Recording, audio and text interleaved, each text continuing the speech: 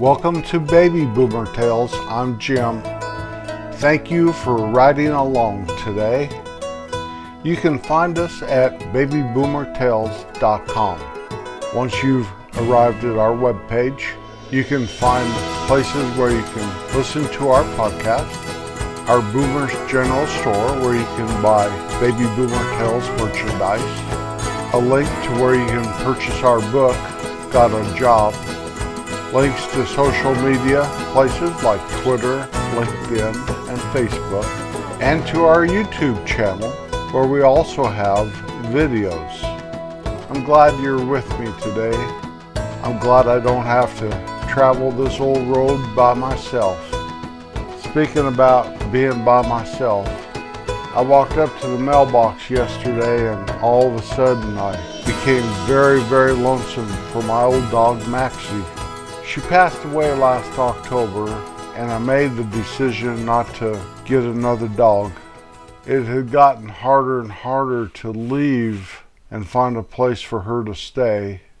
The kennel I used to put her in, it was a really nice place out in the country. All of a sudden, after the COVID lockdown, the lady decided she didn't want any big dogs anymore. She just wanted these little yapping dogs. And if you have little yapping dogs, that's fine. I mean, I love all dogs, I do. But out here, a little dog just probably wouldn't even make it. I say over and over how I'm not worried about coyotes or anything, and that is true. But if I had a little bitty dog like a little Chihuahua or even a small little dog, they could be in danger because they kind of look like a rabbit to a coyote, I'm sure. And rabbits are part of their basic food group. So I always had a dog at least 50 pounds, 50 to 100. That seemed to be the weight of all the dogs I've ever had. And I missed old Maxie running up there with me, going to the mailbox. That's about an eighth of a mile up the road. And she'd always go up a little bit before me and check out the gate there. I have a neighbor I guess he's about a quarter mile up the road. His dog come and poop and pee there at my gate, and that was kind of like getting email for a dog, I think. She'd get all excited and smell and walk around and show great interest in the fence post and all that stuff. She was a really good dog. You know she was. She was just so agreeable and likable, and she was a gentle soul. Although she'd kill her share of rabbits, kill snakes, she really did her job, what she was hired on to do here. She kept that wildlife away pretty well. Now I have bunnies and squirrels up on the porch, not even caring. But that's not why I miss her. I miss her because of the fellowship a dog can give a person.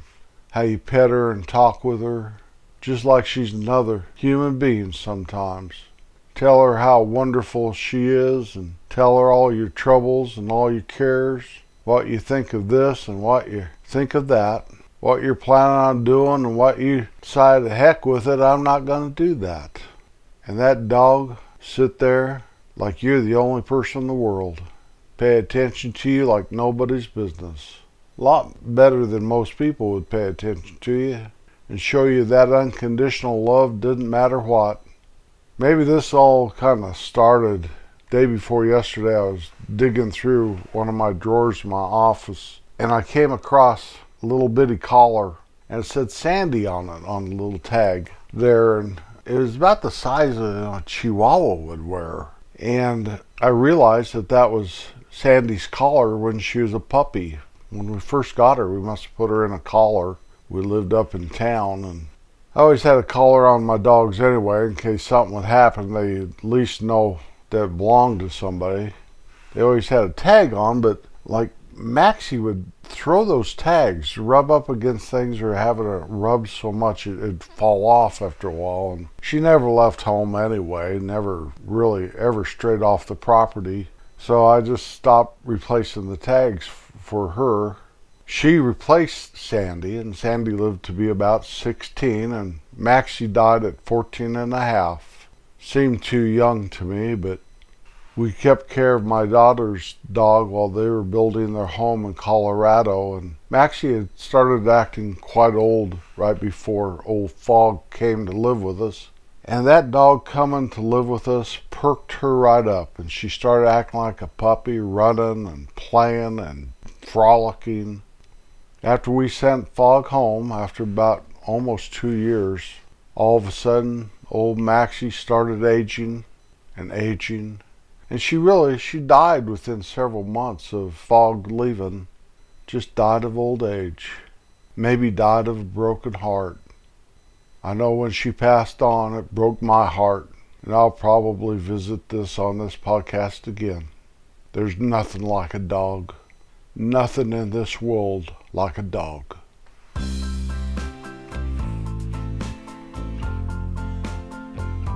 Our song of the week is It's My Party by Leslie Gore. Produced in 1963 by Quincy Jones, the song lyrics were inspired by one of the songwriter's daughter's Sweet 16 party. Her name was Judy, and she cried because her parents wanted to invite her grandparents to the Sweet 16 party. It hit number 1 on the Billboard Hot 100 charts. The sequel to this great song, It's My Party, was Judy's Turn to Cry. Nobody knows where my Johnny has gone, but Judy left the same time. Our unusual fact, people used to say prunes instead of cheese to get their picture taken. Well, in the 1840s, a London photographer started to tell people to say prunes. And that was designed to keep their mouth kind of tight. Well, that explains why in those old pictures, nobody smiled. Say cheese! Speaking about feeling nostalgic, I ran across something that showed my old friend Terry, a picture of him. And it got me really thinking about Terry. Terry was a fast friend of mine. He was really my best friend besides Wayne. And Wayne, I speak about Wayne all the time. I have a little segment called Forky and Earl around here. Wayne and I were the same age. Well, Terry was 2 years older. So I was trying to think about how I first got to know Terry, and it had to be through Wayne's big brother, Ray. Terry and him were the same age, and I think Terry and I kind of hit it off on some things. We all collected baseball cards when we were kids, and that was one of them. Terry and I started playing electric football, and that is with this big board that vibrated. You had these little football players that vibrated up and down the board, and it was fun. It was, kind of like football in a way. Terry painted my players, and we had a league. We each had, I think, 2 or 3 teams. Several years ago, I decided to try to find some friends that I had lost contact with over the years, people that weren't on Facebook. And it's funny, some of my closest friends were not on Facebook. So I found Dwayne and got back in contact with him, and we still exchange Christmas greetings. But we caught up a little bit, and that was really good. But I also found Terry, and I got back and I read those emails that when we first got in contact a couple years ago, maybe 3 years ago now. And he told me about his life a little bit, or he had been married for 40-some years and had 2 grown daughters. And he still had my electric football players. I gave them to him. And he was into painting little soldiers and stuff and recreating famous battles. He belonged to an association that did that. It was kind of like what you would see war games with these generals trying to figure out how a battle was going to go on or how it was going on and stuff. And so they recreated this stuff, and he actually had a little business where people would send him their figures and he'd paint them in authentic colors and uniforms and whatever. And I thought that was quite fascinating.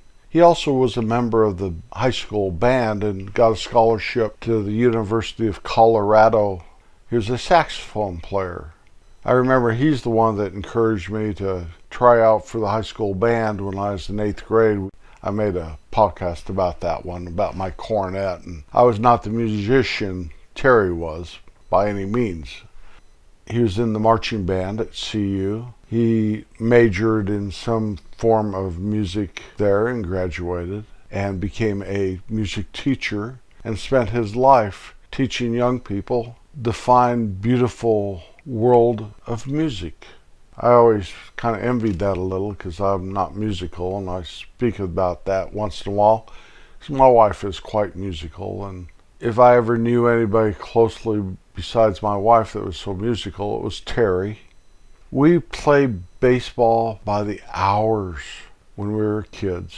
He taught me how to be a catcher. Terry was never real athletic, but he would have made a great coach. He would have made a very great baseball coach because he understood the mechanics and what you had to do. His body just was not blessed athletically. Not that anything was wrong with him, but he was kind of small and not like one of these big strapping guys. He didn't play high school sports or anything, but he understood these games much better than most of these natural athletes do. He gave me the gift. He taught me how to be a catcher. And I do believe in my heart that if we had organized baseball past Little League when I was growing up, like they do in the mountain towns anymore, they have high school baseball teams and stuff, that I could have maybe went on and played that for several years more, just because of Terry. His parents, Leo and Rose, Leo was an electrician and their home was at their storefront in town. Had a showroom, and then if you walked through this one door, it put you into their living room. The showroom had like some appliances in there, and you could go in and Leo would do business with you, whatever it was. I'm not exactly sure exactly what he did electrically. Rose, Terry's mother, worked at the hardware store for years and years as their bookkeeper. I talked about going up to see her one time. Her office was the space that was high above the sales floor, and it was all wide open, and you could watch the sales floor from her office. It was amazing to me. We had a video of Mike, part of the family that owned the hardware store, and we talked about Rose and that office and that hardware store. You can find that on YouTube. If you just hit the label called Live, it puts you into all of our videos. Terry's parents would take me and Terry up to their cabin up by the lake.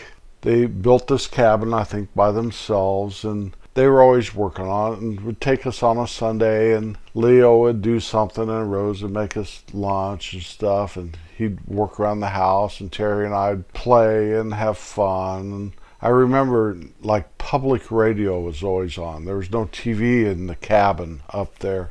And that is a cherished memory I'll always remember. Just spending a Sunday up there. Probably, I bet I'd go up there 5 or 6 times a year for several years. We did that. Rose always drove some kind of a little Volkswagen. That was really my only time I ever knew anything about Volkswagens, is when I rose with Terry's mom. Until Peace and Love, and it was cool to have a Beetle or a Volkswagen bus. Remember those Beetles? They still make them. They're different though than the old ones.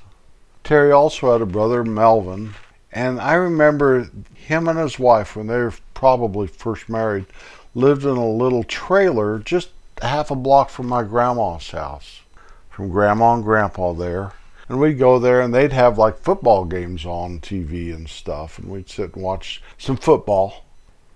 Years after I got out of school, and Terry was long gone. He had grown up, gone to college, went off to wherever he was going.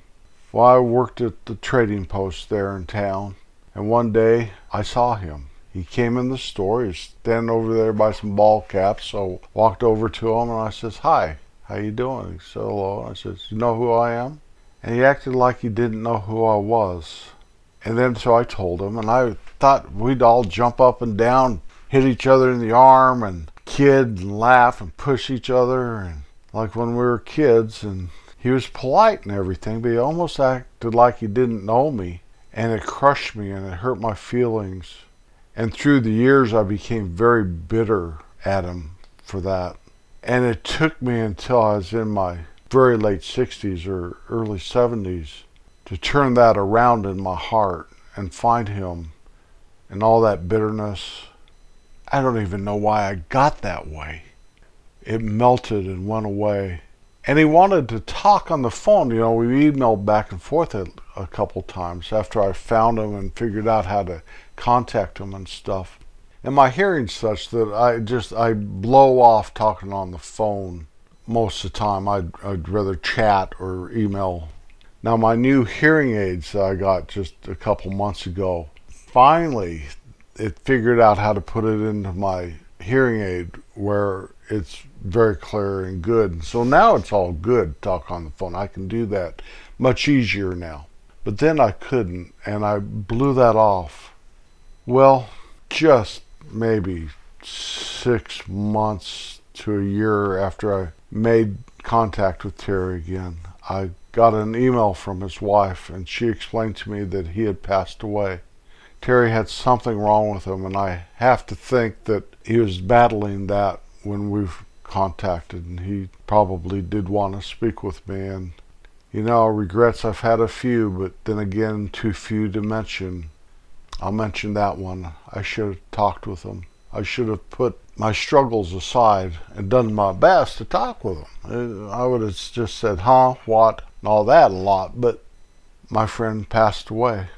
I'm glad that I forgave him and overcame that stupid thing that people go through with vain imaginations, letting bitterness and unforgiveness take over a part of their lives that has no business being there whatsoever. My friend Terry was a good guy. In preparation for this, I found a picture of him on his obituary, and I saved it to my pictures. And now it'll come up every once in a while on my computer screen, on my screensaver. I have a slideshow there that will show one of my many thousands of pictures that are on my computer for about 20 seconds, and then go on to the next one. I know when I'll see it, I'll smile, and I'll get a little melancholy, and I'll thank God for blessing me with good friends. Wake up every day with a grateful heart and always be kind. I'll be back next Wednesday. Peace out.